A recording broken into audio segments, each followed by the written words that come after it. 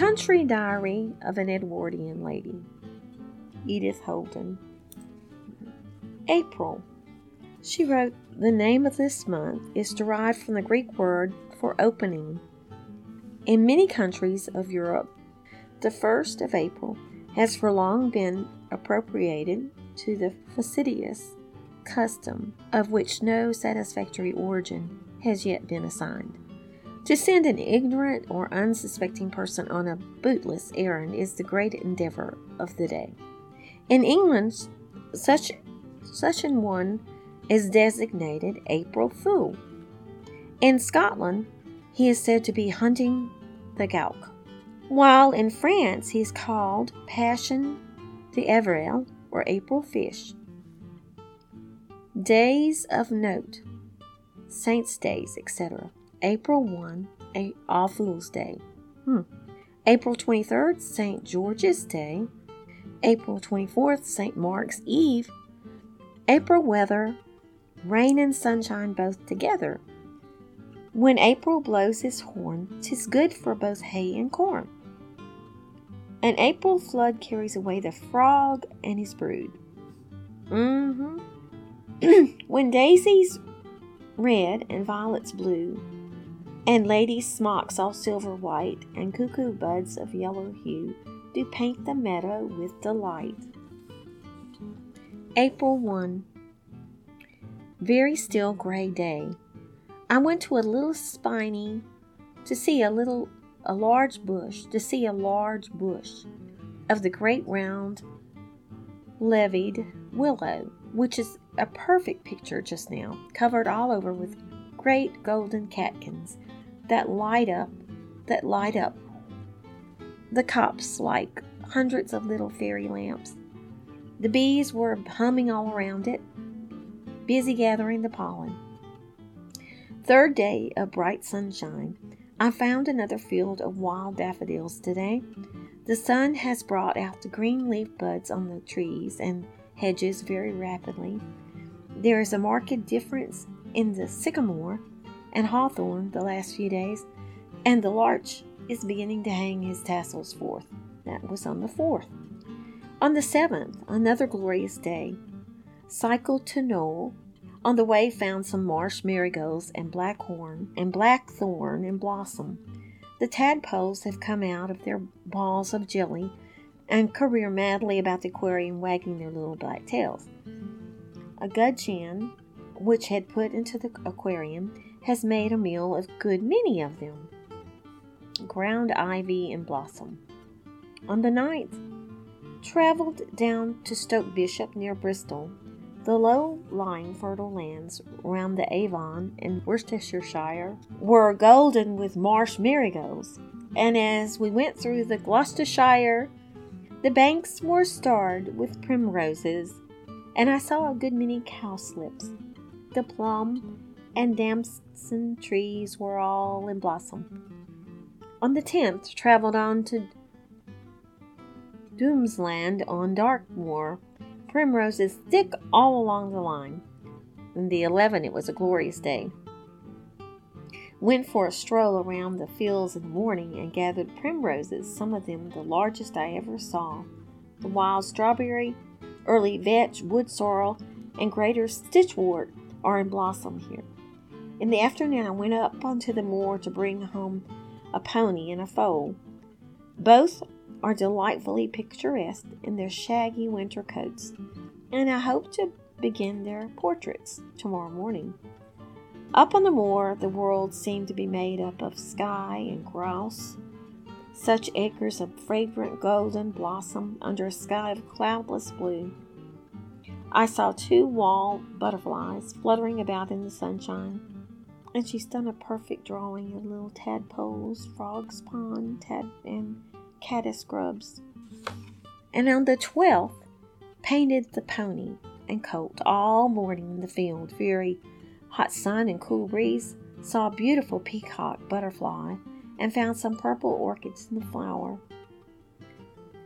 The 13th, Good Friday, went to Burrado and down to the Meavy Glen.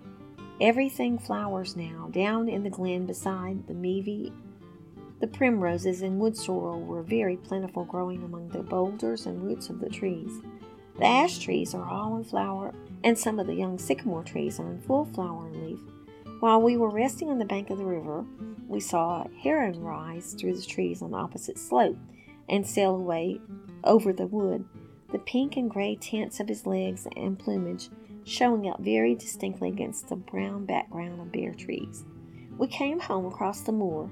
In many parts of the gross blossom was glorious, but on Yacoclan down there were great black stretches where the gross had been burnt.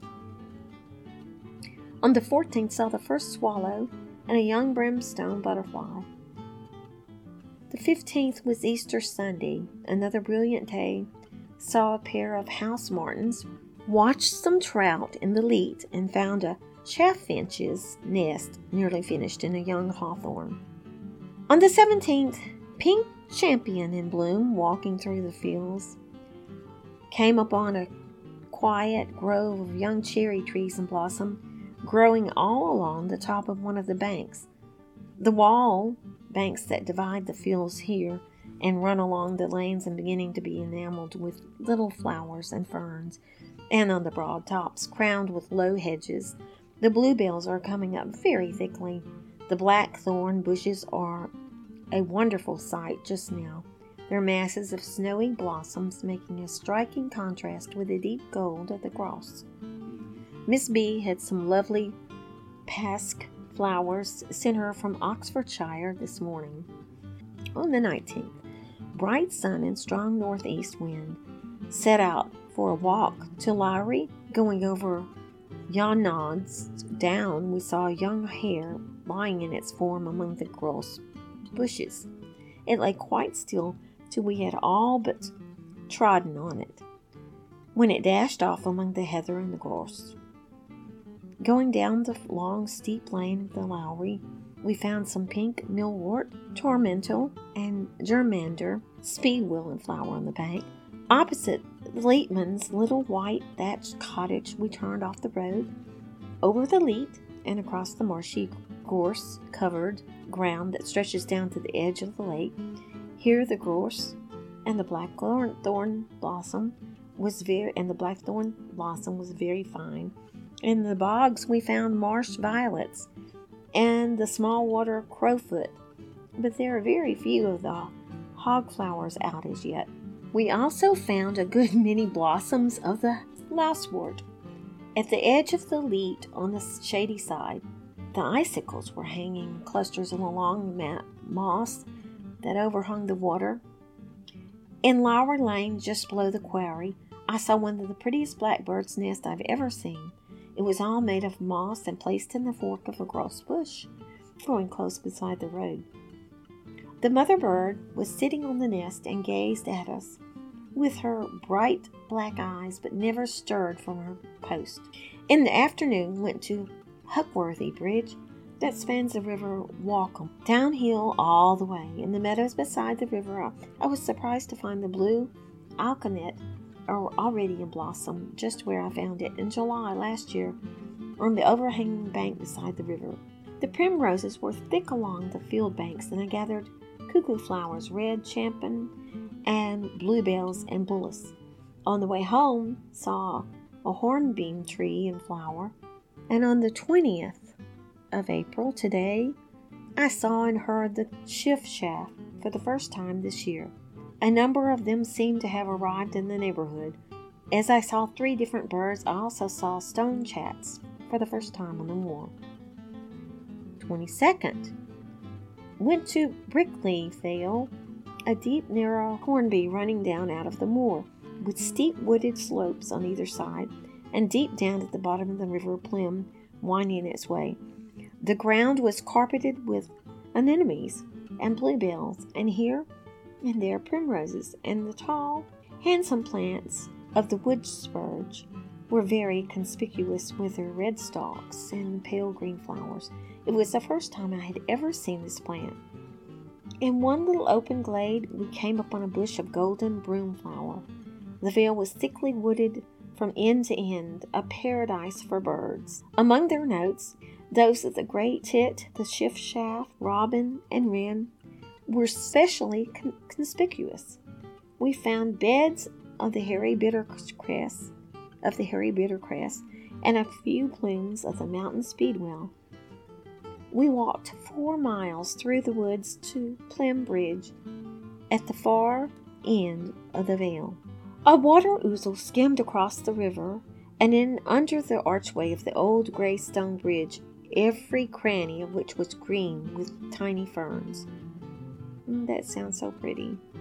Then on the marsh meadows with last year's fronds of hart's tongue and hard ferns, here we found the shining crane's bill, ivy-leaved toadflax, and tread mustard in flower.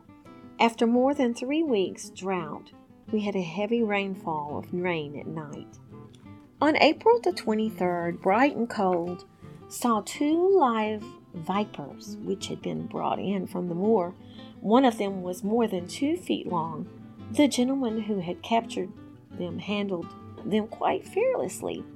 He held one up by the back of the neck, and forcing its mouth open with a stick, he showed me the 2 little pink fangs in the upper jaw. When on the ground, they reared themselves up and hissed and struck repeatedly at a walking stick placed in front of them. Watch the sunset behind the hills, from the top of the Yana down, gorgeous gold and purple clouds near the horizon and up above clear golden sky. While we were watching it, a hawk suddenly sailed into the sea of gold above the setting sun, and remained stationary, poised on quivering wings for quite a long time.